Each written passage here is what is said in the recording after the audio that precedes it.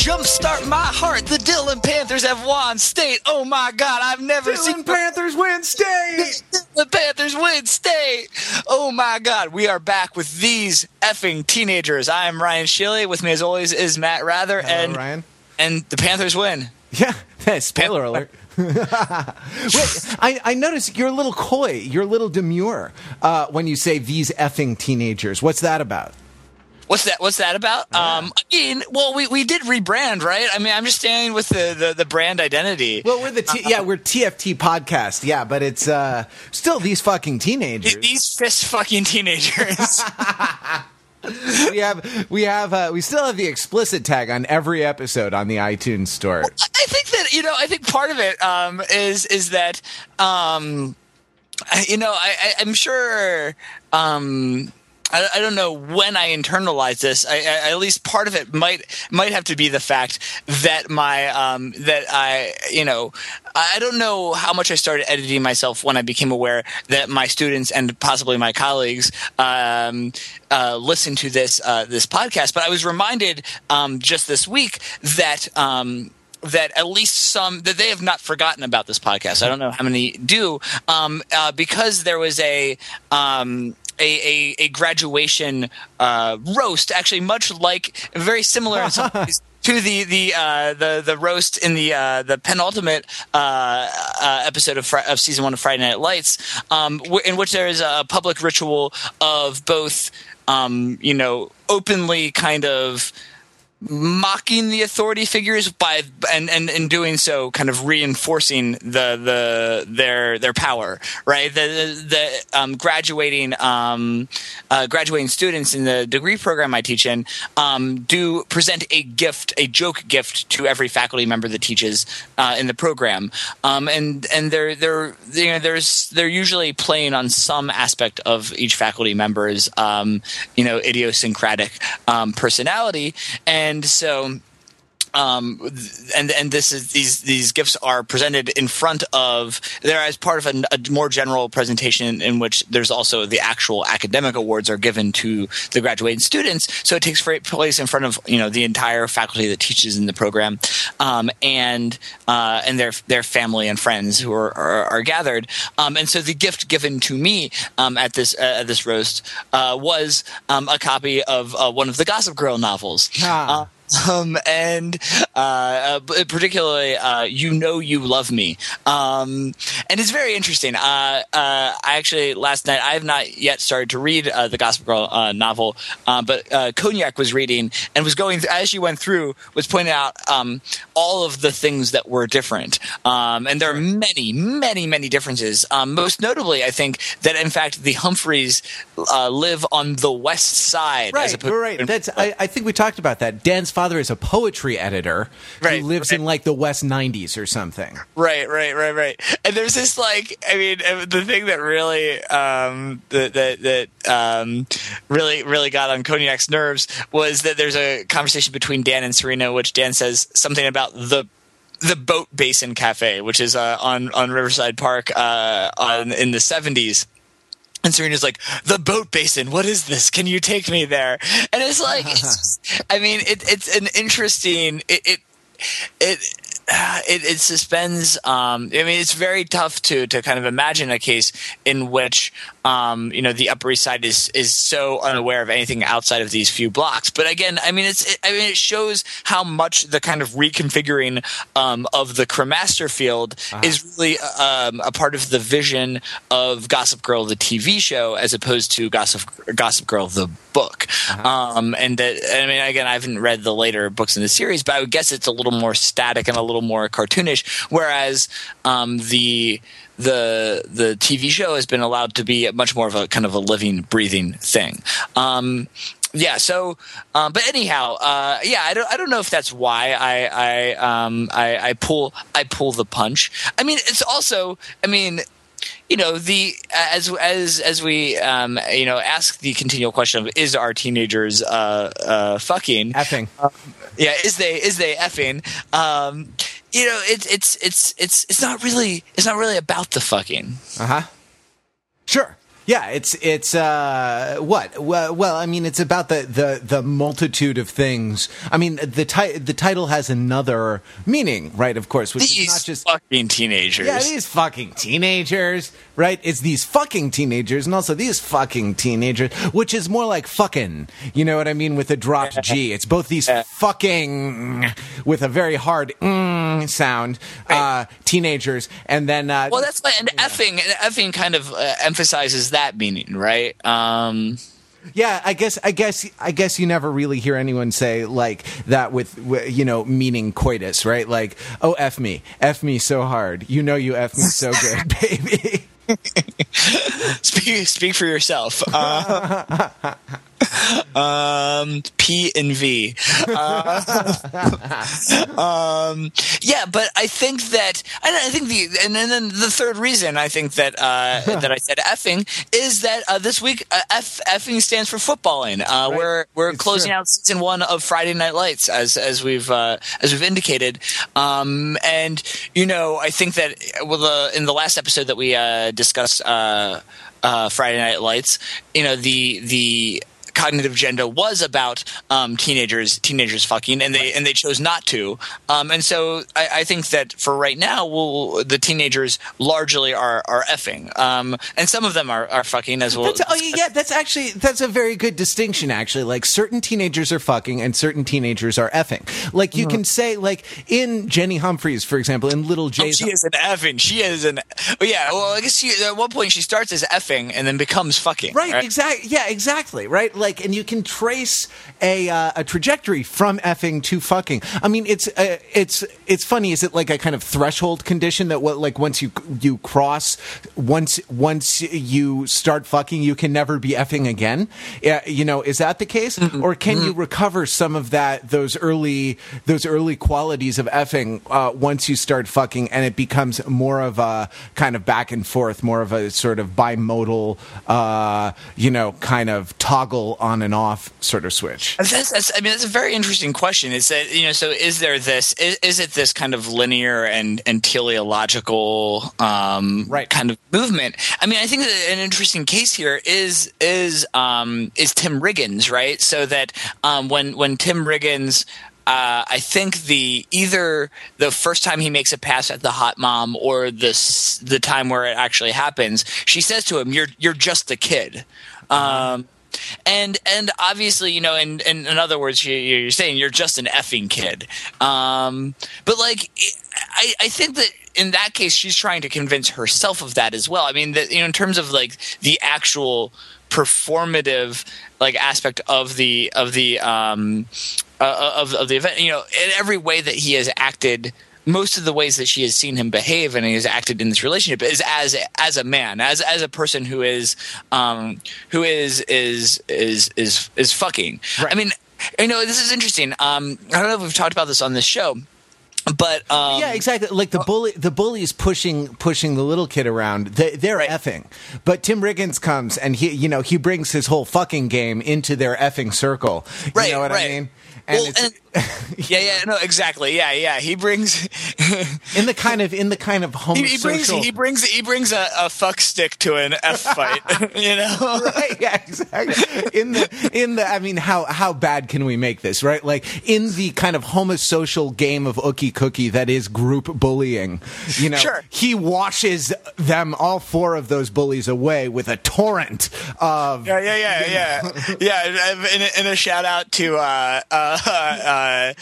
Roderick on the Line. It's like it's the Sherwin-Williams cover the world logo. Right. Exactly. Yeah. Well, just to think about this distinction between the effing and the fucking. I mean, this actually relates to some of my own work in Sierra Leone, which is a project on child protection, and really is thinking about various aspects of like risks and child well-being in this context. And one thing that that adults often speak of is children as a risk is children being involved in mommy and daddy business. And in Sierra Leone Creole, mommy and daddy business actually refers to having sex, and that mommy and daddy business is that that they are one and the same, right? So that being a fucking teenager in that context, means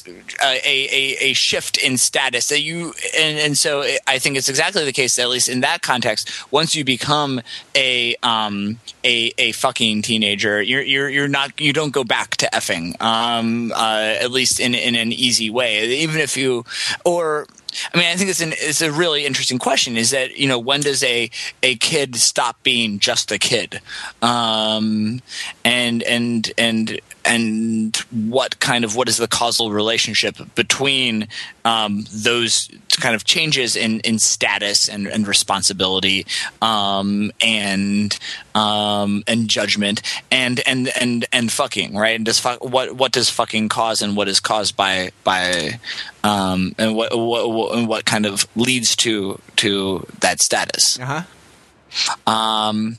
So I think that it reminds me of the old joke, right? Which is why are Baptists against sex? Why? Because it might lead to dancing. Right, that is to say, it's about the I'm not going to explain the joke. Please do unpack it. Go ahead. Yeah, the best jokes are the ones that you have to explain. No, I think the thing that's interesting here is that we talk about the liminality of like the adolescence and of kind of teenager, not just physical adolescence, but of the socially constructed category of teenagehood, and as being a time of like some qualities as a sort of extended transition, but more than just a transition, right? Like physical adolescence is a transition from childhood to adulthood biologically, but this teenage time is kind of this other thing, and it's sort of a time when like we agree that this doesn't count. You know what I mean? That this stuff is not, you are not sort of economic actors kind of making plays for keeps, in the quote unquote real world. That is, there's time for kind of relational experimentation, like economic experimentation in terms of like different jobs and, different kinds of things like this. Without necessarily settling on a career. You can do a lot of extracurriculars without like necessarily worrying which one is going to get you into law school, right? And and sexual experimentation as well. That is to say, you get to kind of play at different aspects of mommy and daddy business, right. if you choose to. And while there are certain things that are sort of bright line, totally wrong, like sort of Tyra's assault, in the rainy parking lot, which right. was, which is one of the more unpleasant for television. That is an extremely unpleasant, but for network television, extremely unpleasant screen rape, right? Like, not an easy thing to watch. Right. Like that's clearly way over the bright line. But then there are sort of more liminal cases of sort of adult, you know what I mean, of kind of the fucking kind of intruding on this time of teenagehood, of this kind of fuck/F time, like with Tim Riggins in The MILF Next Door, for example, right? Well, and I think that and that's very that's an interesting case because he's like very happy to. I mean, it's just this interesting case where he is certainly well versed in playing the role of a of being of daddy business, right? That in some ways, like, if daddy business and sort of absent daddy business is his whole game, right? Right, exactly. And one is, I think that he's had to kind of play, in some ways. I mean, again, this is why I was kind of talking about these cycles of causality, and you can imagine that because there were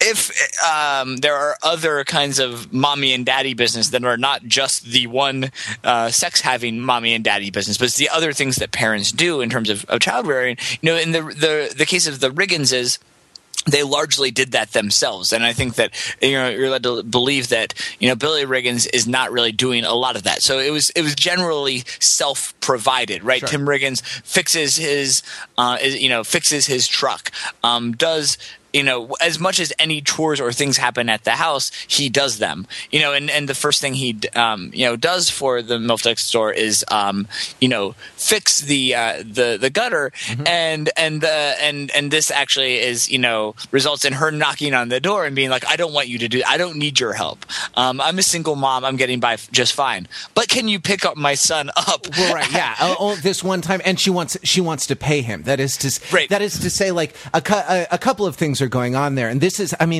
the strength of Friday Night Lights right here, right? Which is that these things are sort of over-determined or sort of like overloaded with meaning and kind of conflicting imperatives. Things don't just happen because of one reason; they happen for a whole mess of reasons. And right, like she's got to hang up about like being an independent lady and like not needing a man since her bastard ex-husband whatever right to her, right. And like, so I don't need a man to fix my house for me. I can sort of do the house provision function in the family myself. The other thing is, and I don't know if it's sort of sexual yet in the way that it has to be. It's like I'm comfortable having a certain kind of relationship with like a neighborhood teenager. You know what I mean? Like I can pay you to mow my lawn, but you can't mow my lawn as a favor. That is to say, it's got to be an economic relationship. Because you're right. Because otherwise, they're like, because it's a desire to keep this.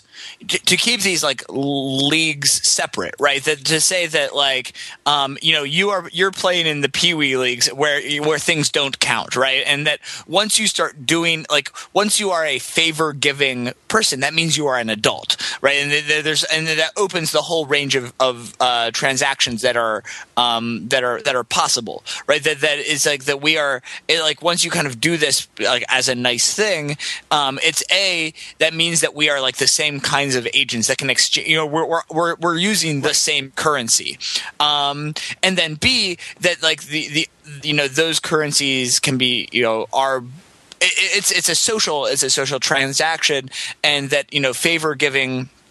And then kind of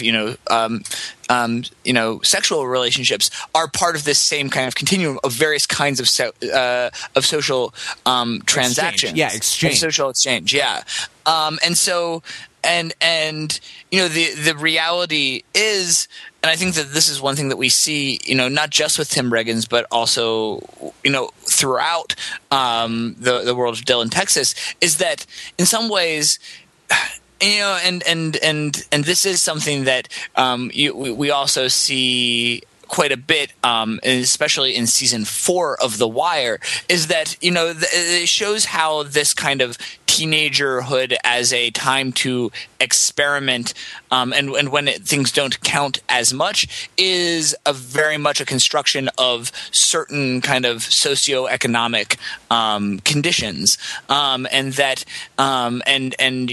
we've talked a lot about how even teenagerhood itself is a construct of certain points, certain aspects of industrial capitalism. But then we see like in Dillon, Texas, and also in Baltimore, that there are certain times in which that that freedom is taken away when there are absent parents. And we see this in Skins as well, actually. That in this case of various kinds of parental absenteeism, and in Friday Night Lights, the Julie Taylor stands out, at least up to this until the events of season 1, where this is kind of called into question. Julie Taylor is unique as the one teenager who really has the freedom to be able to kind of experiment in ways, because she does not have to worry about kind of providing for her family or raising herself. And so she is really the one who's most free to be an effing teenager. She's not taking care of her grandmother or like her stripper sister and mother, who is a mess as in Tyra's case, right? So that Julie is really the effing teenager here, and everyone else has these various versions of having to had some degree of the other portfolio of mommy and daddy business, and then that becomes supplemented at some point in time with the fucking kind of mommy and daddy business. Yeah. Yeah. Well, the other exception I can think of is Lila, right? Right. Who comes from a stable home, though. I mean, like, one of the things that's revealed in this stretch of episodes that is 18 through 22 that we're talking about today, well, that are our main focus for today, is that Buddy's infidelities are, in fact, as you might expect, a long string of infidelities. Mm-hmm. And he, and though she knew about the one dalliance with Tyra's mom, she didn't know that this was kind of a pattern of behavior with him. So that she's sort of built is sort of built on a lie. And but I think what happens to her, I mean, her trajectory, her like extreme little J trajectory it has to do with or being totally being thrust into mommy and daddy business without this kind of time of preparation for it. You know what I mean? Like, actually, think about mommy and daddy business, and then in this context, think of Eric and Tammy Taylor giving Julie kind of dancing lessons before the father-daughter dance. And when Tammy says to Julie, the man thinks he's leading, but in fact you have to lead, and you just lead him with your hips. Yep. That message. Right. Yeah, exactly. That's a kind of indoctrination. I mean, and the sexual overtones in that aren't subtle, but if you think of it as a type of indoctrination, it's a more subtle one than boning Matt Saracen, right? The indoctrination into mommy and daddy business, and the father-daughter dance is a very interesting and there's something about the sexual double standard going on. Something about the sexual double standard going on here. Digression. When I was a kid, I participated in YMCA parent-child camp. Right, and so there were, and it was like what is that? Well, yeah, so it's like it's like you go to Lake Arrowhead up in the mountains, and you I don't know, do a thing where you build fires and canoe in the lake for a long weekend over the summer or something like that, and your local group in your neighborhood, right, meets once a week. It's like Boy Scouts, but run by the YMCA, right. And it's all Indian themed, Native American, but it's called Indian stuff. And so the configuration of this I was in, I mean, there's father-son, father-daughter, mother-son, mother-daughter, right? Mm-hmm. And so they have different names, right? So the one I was in, the father-son configuration, is called Indian Guides. Right. The mother-son configuration, at least at the time that I was doing it, is called Indian Braves. The mother-daughter configuration was called Indian Maidens, and the father-daughter configuration was called Indian Princesses. Wow. Right. And I thought it was so, and like at the time, my mind was blown by this because therefore, or maybe it was a couple years later when I aged out of it and kind of looked back on it. But yeah, as a child or as a fucking effing teenager myself, I was so taken by the idea that there are these 4 different kinds of idealization that belong to each, kind of potential dyad, gender specific dyad in a parent-child relationship, and that these idealizations were being mobilized in service of like YMCA summer camp. But right. So the father-daughter dance is this extremely chaste ritual, and it kind of called to mind the trend towards like promise rings and purity balls. Sure. That it kind of it belongs. It's not identical with that, but it belongs on a continuum with those things. Lead the man with your hips aside. The mother-son dance is what Tim Riggins is doing with the MILF next door. Well, right. It's Motherboy XXX, right? Yeah, exactly. I mean, exactly. And there's a scene, after the first time they bone, there's a scene where Tim Riggins is kind of shirtless in bed, and she is gazing upon him with her lady gaze, and it is.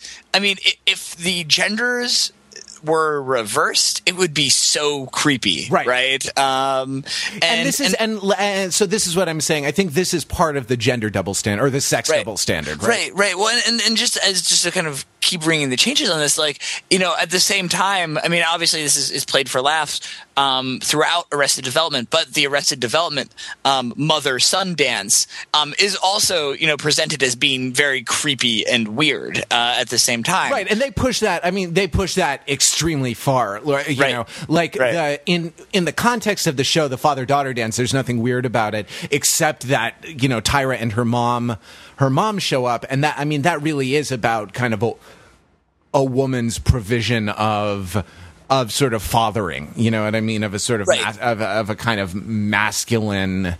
It's a woman doing daddy business, you know what I mean? Right, and it's both like doing that and also kind of smashing it a little bit at the same time, right? That is kind of, it's really kind of, it's a little bit of a, trying to, I think, I would argue maybe engage in a kind of a creative misreading of the ritual of father-daughter dance, and say, okay, there's these structural relationships and there is daddy business, daddy business like, still has to get done even if there's no daddy in the house, right? But presuming that it has to be done in a specific way, is actually just really reinforces certain types of class dynamics, right? This is we're not like these people. We can't go to college. We can't, blah, blah, blah. And so the kind of the resolution there is, that is in some ways what kind of happens after the confrontation, is that Tyra's mom is kind of saying, like, we're going to do this on our own terms, right? And so that we're not going to ever be the tailors, but we're going to provide the things that you need as a person, and so kind of engaging in the it puts them. We talk about the kind of various classes of people that you have in the world of Dylan, Texas, right? We've talked a lot about the class of sex having people, right? And so that this is like symbolically putting Tyra into the class of daddy having people, right? And then she's trying to accomplish something, right? Yeah, sort of trying to recover a little effing from all the fucking that she's been right. And spoiler alert. Tyra goes to college. And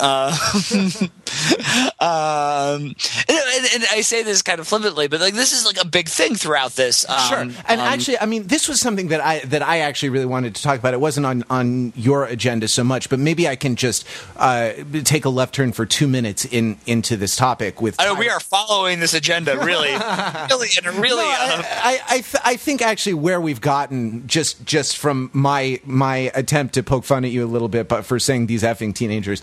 I think this is really is a really interesting conversation. So, like, we've talked a lot about limits on agency, right? And one of the limits on agency is individual psychology, right? The limitations of both of kind of the more biological forms of psychology that we kind of see with bipolar disorder in this stretch of episodes. With, I forget Smash's girlfriend's name. It's not on the tip of my tongue.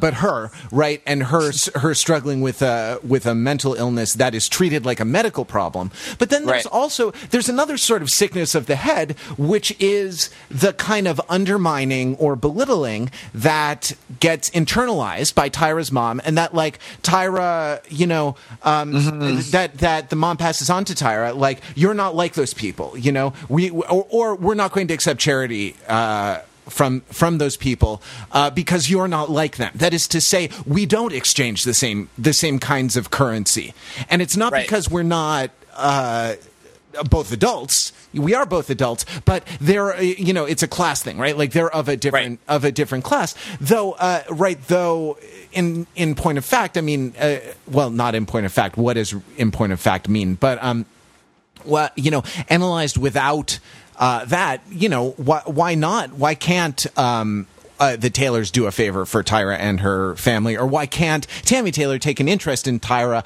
as part of her job? You know what I mean? So this sort of belittling, and you can talk, I guess, about to a certain extent about individual psychology being an expression of the social order within the individual. You know what I mean? Freud wrote about this, that, like, the voice of the parents or the voice of the society gets internalized in your own psyche as the superego telling you can't, kill people, or you can't, like, eat as much chocolate as you want. You know what I mean? So, but still, it's something unlike what we've talked about before, in that it lives inside the individual and kind of operates there and has its own set of logics and dynamics specific to it. That's it. That's all the digression I wanted to make. No. I think that, I mean, it's very kind of on topic, and I think that, I mean, it's a necessary piece of where it's kind of a necessary, like, micro foundation to a lot of what we talk about, right? That these, for these structures, when we talk about structures, for them to work, there needs to be something that's kind of driving behavior at the level of any given, like, interaction. And it's not just the kind of coercive power of these structures, and it's not just sort of social pressure of, like, actually people, like, seeing and shaming you, but there's a huge piece of what is that is internalization. And actually, I think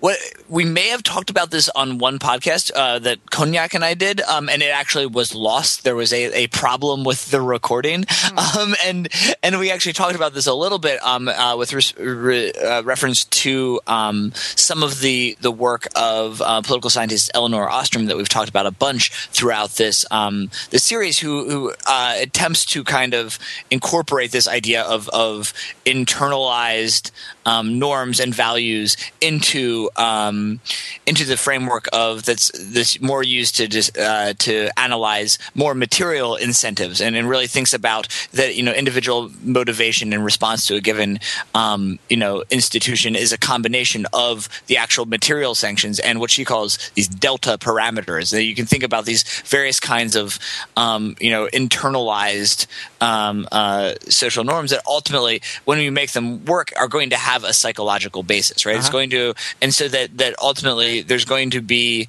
at least in studying this, it's going to be the interface between social psychology and political science, and it's kind of the institutional corollary of the type of behavioral economics research that we discussed a lot, especially when we were discussing back in the days when we were discussing Glee.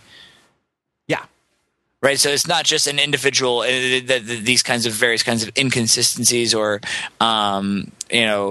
behaviors are not just driven by the natures of individual of just like how we process information, but that this is then the way that information is processed and filtered is also socially constructed, right? And there's ultimately in some ways one of these kinds of there, as you were noting, that there's this interface between kind of a social group and then individual identity that is really the conduit for thinking about how these types of social roles are internalized. But then there's a lot of, there's just tons of experimental social psych research about how this works and the extent to which it is really how it's binding and in what ways. So that's I think that's totally right on. Sure. From the point of view of literary studies, I mean, some work has been done in a school of criticism called reader response criticism, which talks about sort of interpretive communities, right? Right. And that is to say, our agreement to read certain texts, or even to consider certain kinds of things as texts, are sort of interpretive contracts with one another. Are the things that sort of bind communities together, and like like one of the big proponents of this was literary studies own bad boy Stanley Fish, who did a lot of work on this. I think we've talked about this before. Oh, have we? A little bit. Yeah. But no, but I think it's definitely relevant. I think the question is like how much these can I think the real question, again back to this structure agency debate that kind of is run throughout TFT, that some of what we see with the introduction of Tyra's mom and this arc centering on Tyra's mom is this kind of question of it seems to advance that even though you have these kinds of interpretive communities, and you can think of especially if you think there's some work in anthropology that kind of thinks about culture as a text and these various kind of roles of interpretation, that some of what Tyra's mom does throughout this time, both in the father-daughter dance, but also even the act that kind of concluded the last arc and started this arc, which is coming to church and cussing out Buddy Garrity, right? And she, is an awesome scene because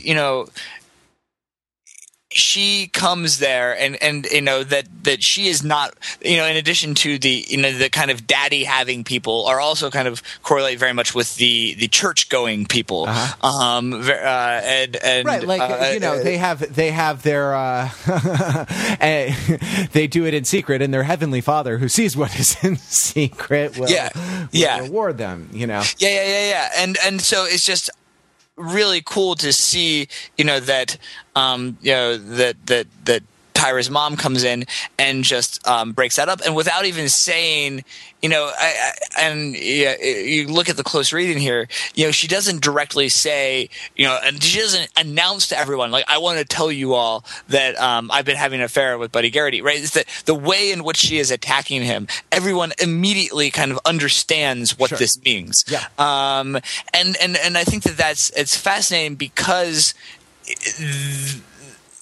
then later on, you by the last episode, by state, you kind of have, right, it kind of shows the malleability and also the kind of smallness of this community of, right, you have kind of this interesting recap of season 1 of Friday Night Lights all in Landry's car, right? That you have Tyra's mom and sister, and then Matt Saracen's grandmother and Lila Garrity all in Landry's car, all riding together to state. And I think there's some other really really interesting things there of like, Landry wanted, some lady time. And he, that did not mean what he thinks it means, and Tyra's mom talking about, having her period, and the women talking about like asking who farted, right. and all these things, which is like, not how he envisioned, it playing out. But he got. But I guess the point is that that these social groupings within in Dillon, Texas are somewhat malleable, and they're all very interconnected, right? We've talked a lot about these kind of different definitions of community, and the fact that you have these dense, ongoing, multifaceted relationships that characterize the community means it means a lot of different things, and we've talked about the work of, this is articulated in the work of Singleton and Taylor, who kind of articulate community this way and say that it has effect on, collective action and kind of governance, but it also potentially has roles for kind of social change and fluidity, in that, people can kind of check in, wordlessly, and new truths can kind of come into being very, very quickly. So that the lava lamp of this specific society, it's one where the light is burning pretty bright and is actually moving pretty quickly. And then that at a given time, people become pretty aware of what the shape is, and that becomes real, as opposed to the Gossip Girl lava lamp, which is moving a lot more slowly. And you have these things that jettison off new blobs, but it's still, compared to Friday Night Lights, I would argue, a little more slow moving. If that makes sense. Huh. Yeah, there's a lot there. We can circle back. It's more slow moving. The pace of it is more slow moving. The pace, right? Sorry. So to go back to last week's episode, the lava lamp of society. Yeah. The temperature, right, of the lava lamp. Controlling the oil and water mixture. Right. The reactions or the forming and unforming happen more quickly. Right, exactly. So that, part of what the lava lamp metaphor was doing was kind of a way of kind of visualizing the nature of kind of shifting social cleavages. And we talked about how that has happened in the world of Gossip Girl. And I think that in the world of Friday Night Lights, one hypothesis that I have is that you have a bit more, in particular because of, I'd say, the size of the community and the nature of like inequality and kind of in the community, and that there's a kind of, even though there is inequality in Friday Night Lights, all of these people are more like one another than not, right? They are all the 99%. There's no 1 percenters. In the Dillon, Texas world, and they're all kind of subject to a certain amount of vulnerability. And I think you see this more and more as the series goes on. And so that I think allows for a situation where the kind of salient cleavages shift more rapidly, right? So, like, as you say, the temperature of the lava lamp is a bit higher, and so, and I think that again, this is just important because at the we again, we're talking about the class divide between the Taylors and Tyra's family. Yeah. At various points, like this starts to disappear, and this becomes a less salient line of cleavage, even by the end of this of this season. And then at various times, you definitely actually see Tyra's sister, and again, spoilers for Friday Night Lights, Tyra's sister ends up marrying Billy Riggins, and they have kids together, and they become church-going people, right? And they are become part of this society, and I forget exactly what comes of Tyra's mom, but that you see this kind of swirl around and reconfigure. She marries Rufus Humphrey and moves to a penthouse on the Upper East Side. Yeah. Oh, this is just one other piece of kind of daddy business, right? That Coach Taylor's chili pie is the complete analog of Rufus's waffles, right?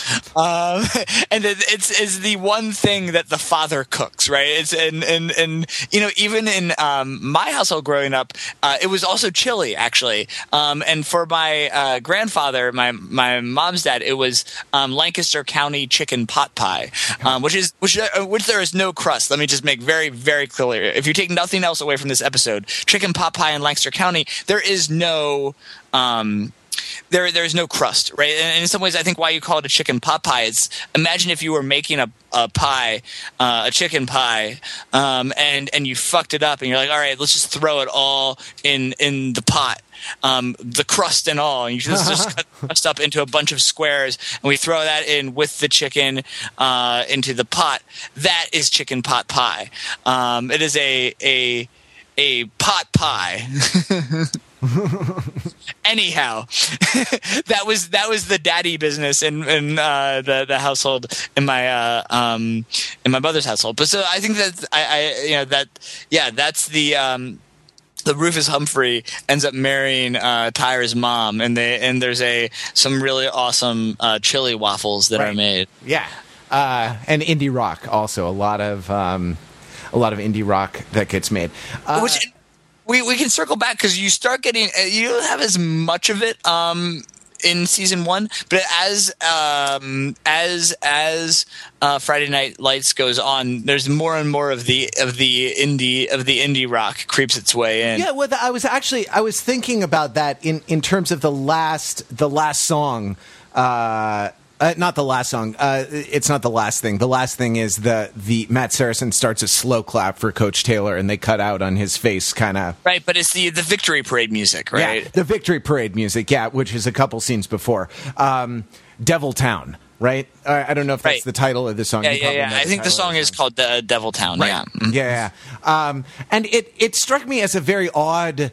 It struck me as a very odd choice for the milieu of the show. Though the show's soundtrack, I think, deserves a little attention, because there's this constant like bed of music going on underneath. Mm-hmm. This is actually something in a show that shares a lot of visual gestures with The Wire.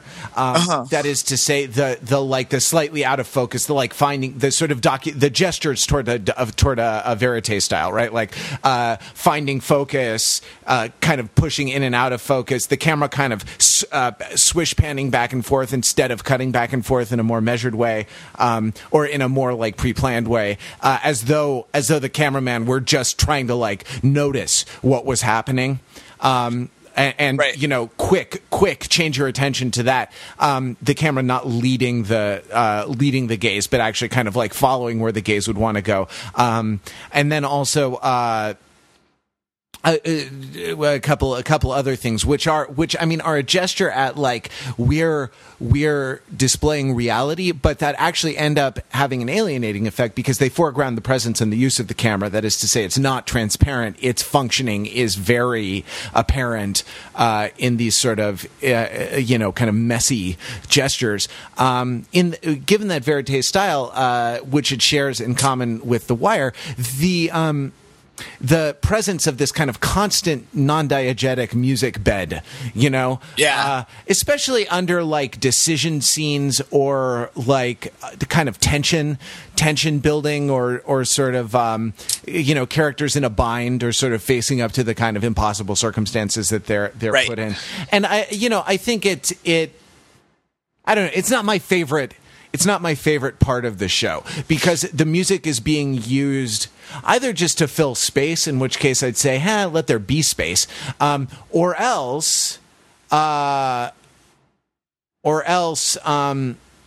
music is being used to kind of tell you how to feel, or to tell you that this is capital E emotional, right? Yeah, it's funny you say that, because Cognac and I actually because we watched Friday Night Lights a while ago, back in the fall, and we did it in a pretty crazy push. I think we watched like all of season 1 in like one Hurricane Irene day, of which we were like stuck inside and just like watched like all 20 some episodes as like in one day. And we during that stretch came up with words to the theme song that goes something like, "It is so emotional, it is so emotional, I can't believe it, they are playing football but they're learning a lot about life, it's so emotional."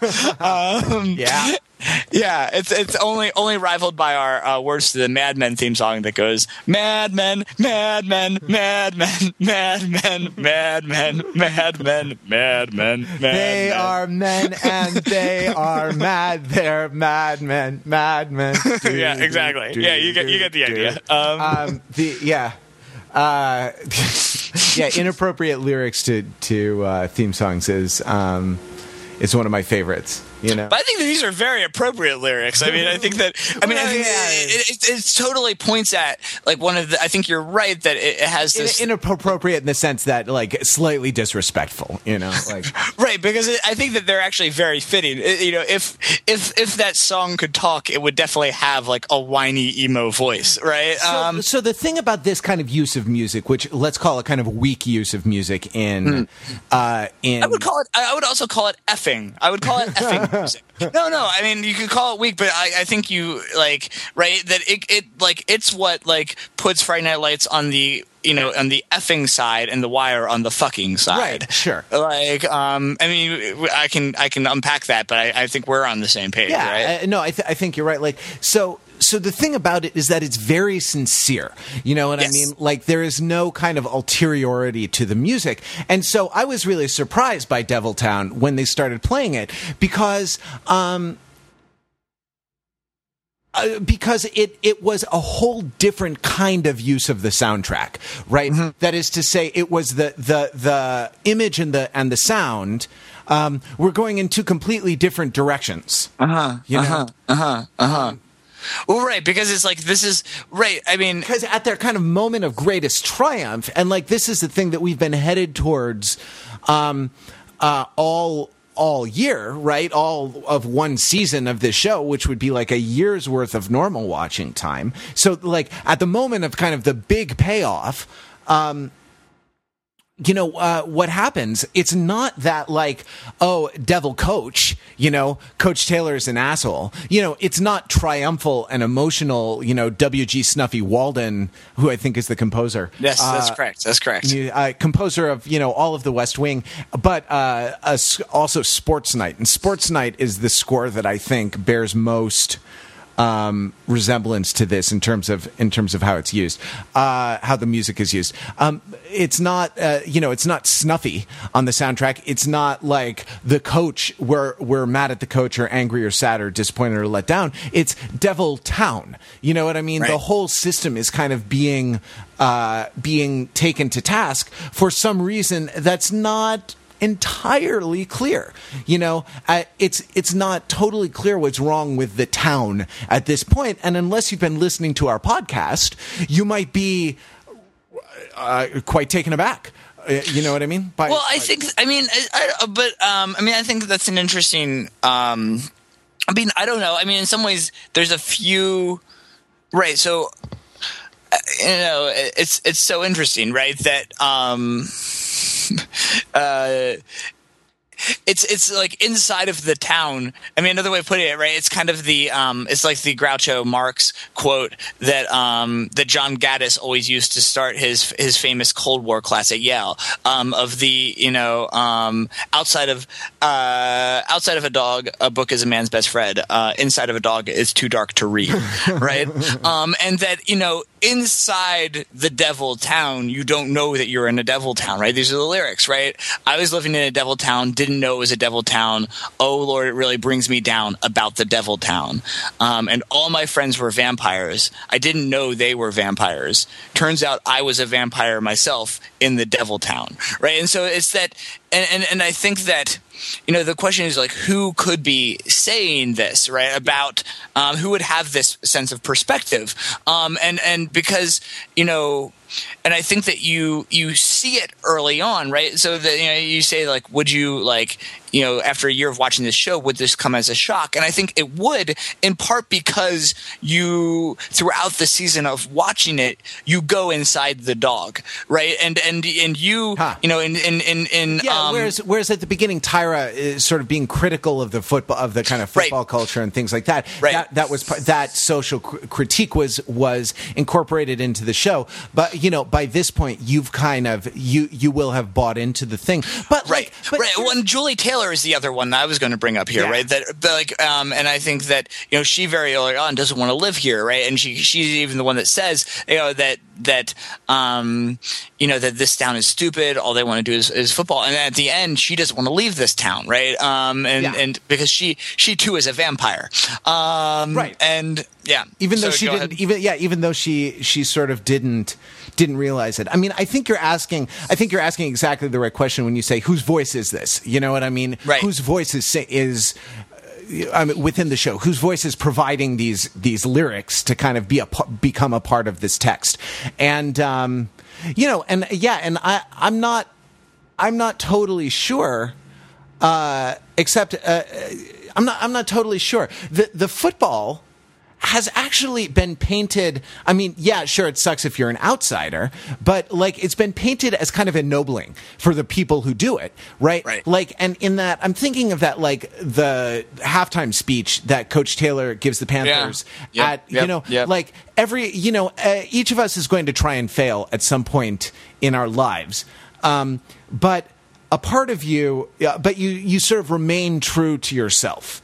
You know what I mean? Right. Like, well, and I think it's fascinating because it's this remaining true to yourself is still in the context, right? I mean, the other thing he says is that, like, there are people out there who never, like, in this kind of thing, there are people that you never stop believing in you, right? So that this kind of the society and the self, I mean, he keeps putting them in juxtaposition, and that speech really brings it in, right? That you know, you have to be true to yourself, but who you are is still meaningful in the context of Dillon, Texas, right? Well, a lot of people, I mean, that sort of cuts both ways, right? Like, he says a lot of people wrote us off, right, when after the accident, but you have to remember there are still other people who believe in you. So that is to say, you kind of have a choice of who your public is. You know what I mean? That or at least you still have an obligation, even if you've been written off by some portion of the larger social group, you still have an obligation to the subgroup, however small, that still believes in you. You know what I mean? Right, and that obligation is that you sort of remain true to yourself, which I think is great, especially because it begs entirely the question of what true means and what self means. Right. Under those circumstances. Yeah, no, definitely. I think that what's interesting is, I mean, well, you know, one of the things that we see is, you know, in some ways it sets up, right? So, I mean, another, like, why does this song make sense? Is that it kind of, it's kind of awesome to go over the victory parade because it kind of, like, you know, it's that even when the Panthers win, the Panthers lose, right? There is a kind of larger, like, losing, you know, the Chuck Bass always wins. Right? Yeah, and even when the Chuck Bass isn't really a presence in this show. Well, exactly. Exactly. You know, there is kind of an internalized Chuck Bass, you know what I mean? Sure. And that, because it's that, you know, this is, I mean, I just think of the even the meaning of all my friends are vampires, right? And you could, it kind of even brings me back to the idea of Smash and the closed pep economy, right? That all of these things are ultimately only really worthwhile in this very small. I mean, there's a question of, like, do these things? Can you take these things out of the Devil Town, right? And that, and Coach Taylor is about to leave the Devil Town for this coaching position, even though his family is staying there.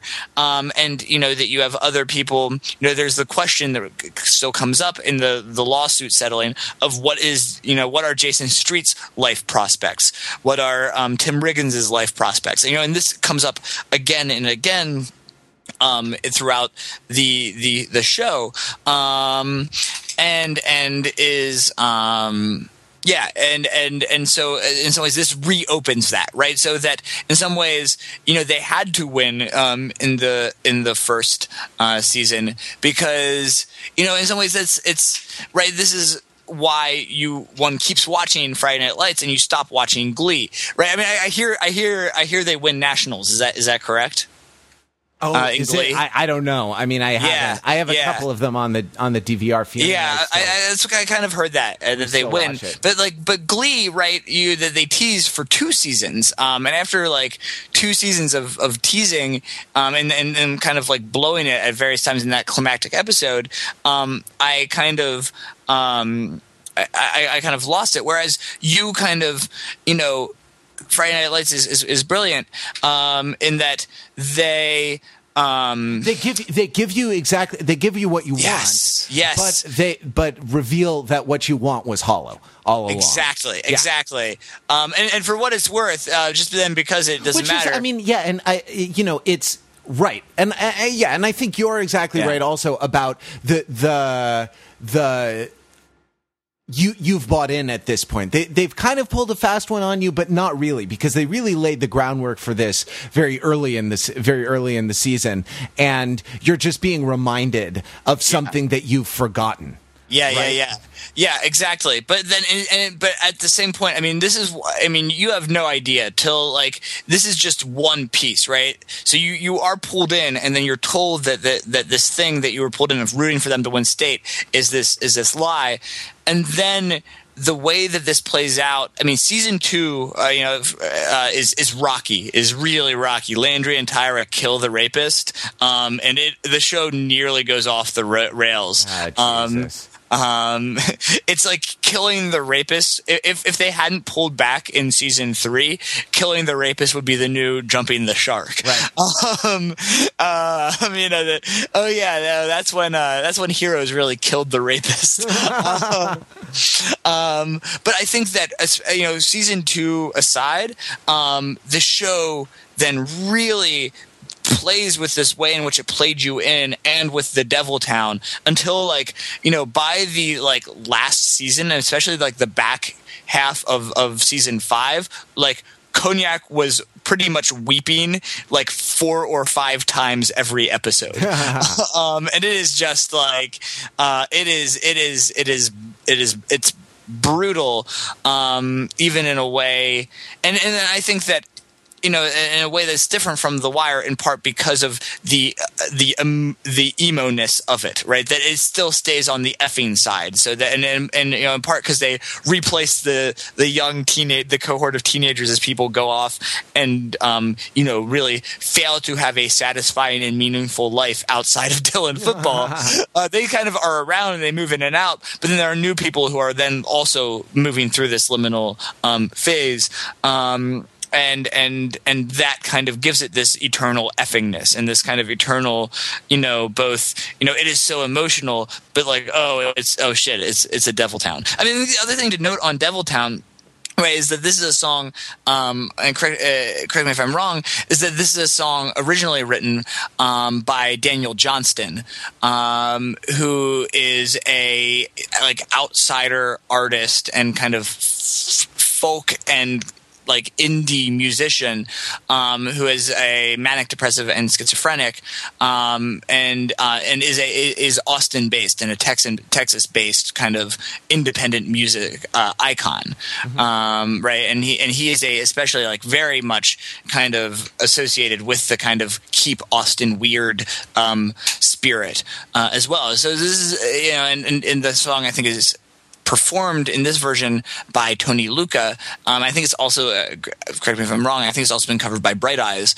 So it's kind of almost a a standard, or it's moving almost into the world of standard, but the essence is in this kind of standard among a certain interpretive community. Sure.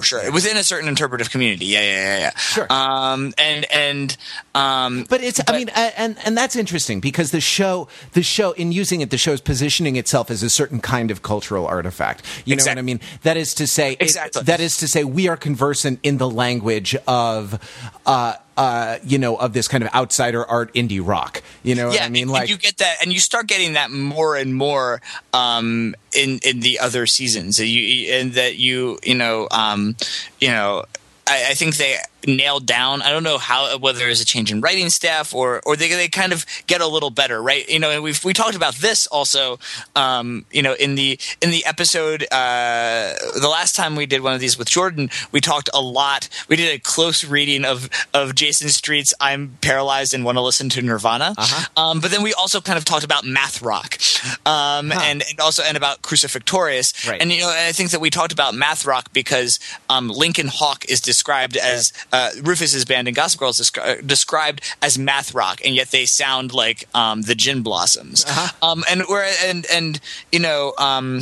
Crucifixtorius similarly starts off being described as like this kind of like Christian hardcore, something like that, but they kind of move in a direction of being a indie rock band, and there's a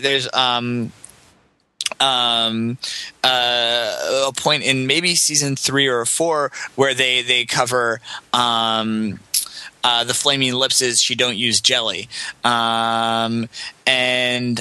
which is awesome. And then you start getting this link into this kind of interpretive community, which has a much more of an overlap with the Gossip Girl interpretive community. The people that get the references and the song choices and etc.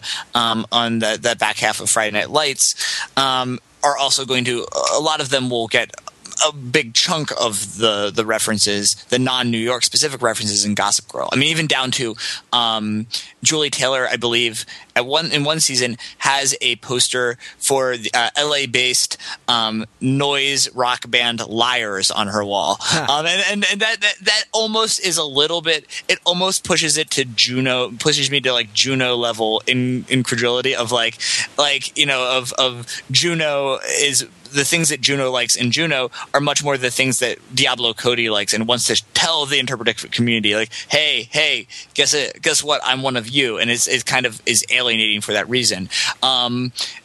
Julie Taylor. I mean, we can put some links to Liars in the show notes, and you guys can decide whether what we know about Julie Taylor is consistent with liking Liars.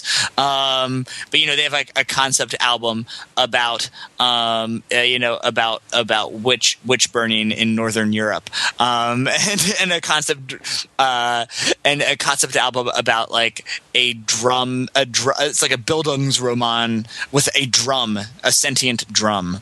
And so. I mean, Julie Taylor is artsy. She likes dance, but I'm not sure if she likes Liars. But do you like Liars? Yeah. Let us know. Yeah, great things to come in Friday Night Lights. If we can just gut it out through season 2. We actually don't know what to do next episode. So there's some great suggestions, there's a really awesome and vibrant discussion in the show notes for the last show, and we want to definitely take a lot of them into account. I think that what I basically took from that is that what we're going to do for the summer is we're going to watch and discuss Fassbinder's Berlin Alexanderplatz, the 15-part Tele movie that Fassbinder made. Because I think that if anything that kind of fits right in our sweet spots, it's some good old Fassbinder. We're gonna go on a Fassbinder bender. Yeah, I went there. Could be that's what we do. No, I think that in some ways the leading one on my cognitive agenda, and maybe we should watch since it's available on Hulu, is Misfits, which was recommended maybe last year. or the year before by a few of our listeners, and got brought up again, I believe, by Pasteur or somebody else. And given that it's available on Hulu and has been recommended several times, we may give that we may take a look at that and see if it grabs us. Yeah, see if it grabs us. I think others that have come up a few times are, people have suggested Pretty Little Liars. Somebody mentioned Twin Peaks. Tim Swan mentioned that he is dangerous, or he's kind of a little worried about letting me near anything that is so spoilerific which made me almost. So I've not actually watched Twin Peaks, so it made me almost Wikipedia Twin Peaks and start on that thread. Just basically spoil all of Twin Peaks. So I think there's a lot of good options. I think Buffy is another possible. That's not that's an interesting idea. Though Buffy has like 22 episode seasons. That's a lot for a summer. Yeah. But we could probably do so we can chart it out. I guess there's a question of whether we will continue to do Friday Night Lights. Friday Night Lights doesn't need to go on hiatus. No, it's true. It's mostly because the summer. The summer comes. The summer comes with like the academic. You attended a graduation this week. I have a graduation. My graduation coming up in a few weeks, and the churn of like old faces going out and new faces coming in, and it all being a devil. Academia is a devil town, let me tell you. Yeah. When I entered my PhD program, I didn't know my friends were vampires, but now I know they're vampires. Yeah, but do you know that you're a vampire too? I'm a little different than these people. I'm pretty sure I'm not a vampire. All right. Actors are vampires. That is for damn sure. So we will communicate with you probably through the medium of comments on the show notes for this episode about the cognitive agenda for the summer. Right, but again, so we'll also communicate through all of the usual channels. We'll also probably put it on the Facebook page, on the Twitter at TFT Podcasts. We will. If you text us at 20FATJOG01, that's 203-285-6401, we'll send you a text back telling you what the summer cognitive agenda is. And like you said, jump in on the show notes, and we'll have a little more discussion around some of these options that we have on the table, be it Buffy or Misfits or Berlin Alexanderplatz. And of course, we will also jump in and continue the discussion there, where we'll talk about diegetic and non-diegetic music, about devil towns, about mommy and daddy business, but most of all, always about these effing teenagers.